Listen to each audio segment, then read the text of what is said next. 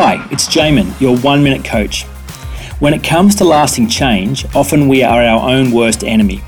Consciously, we feel 100% committed to moving forward, yet subconsciously, we are not ready for change and so end up sabotaging our own success. For example, you say you are committed to improving your health, yet you keep eating junk food and avoiding exercise.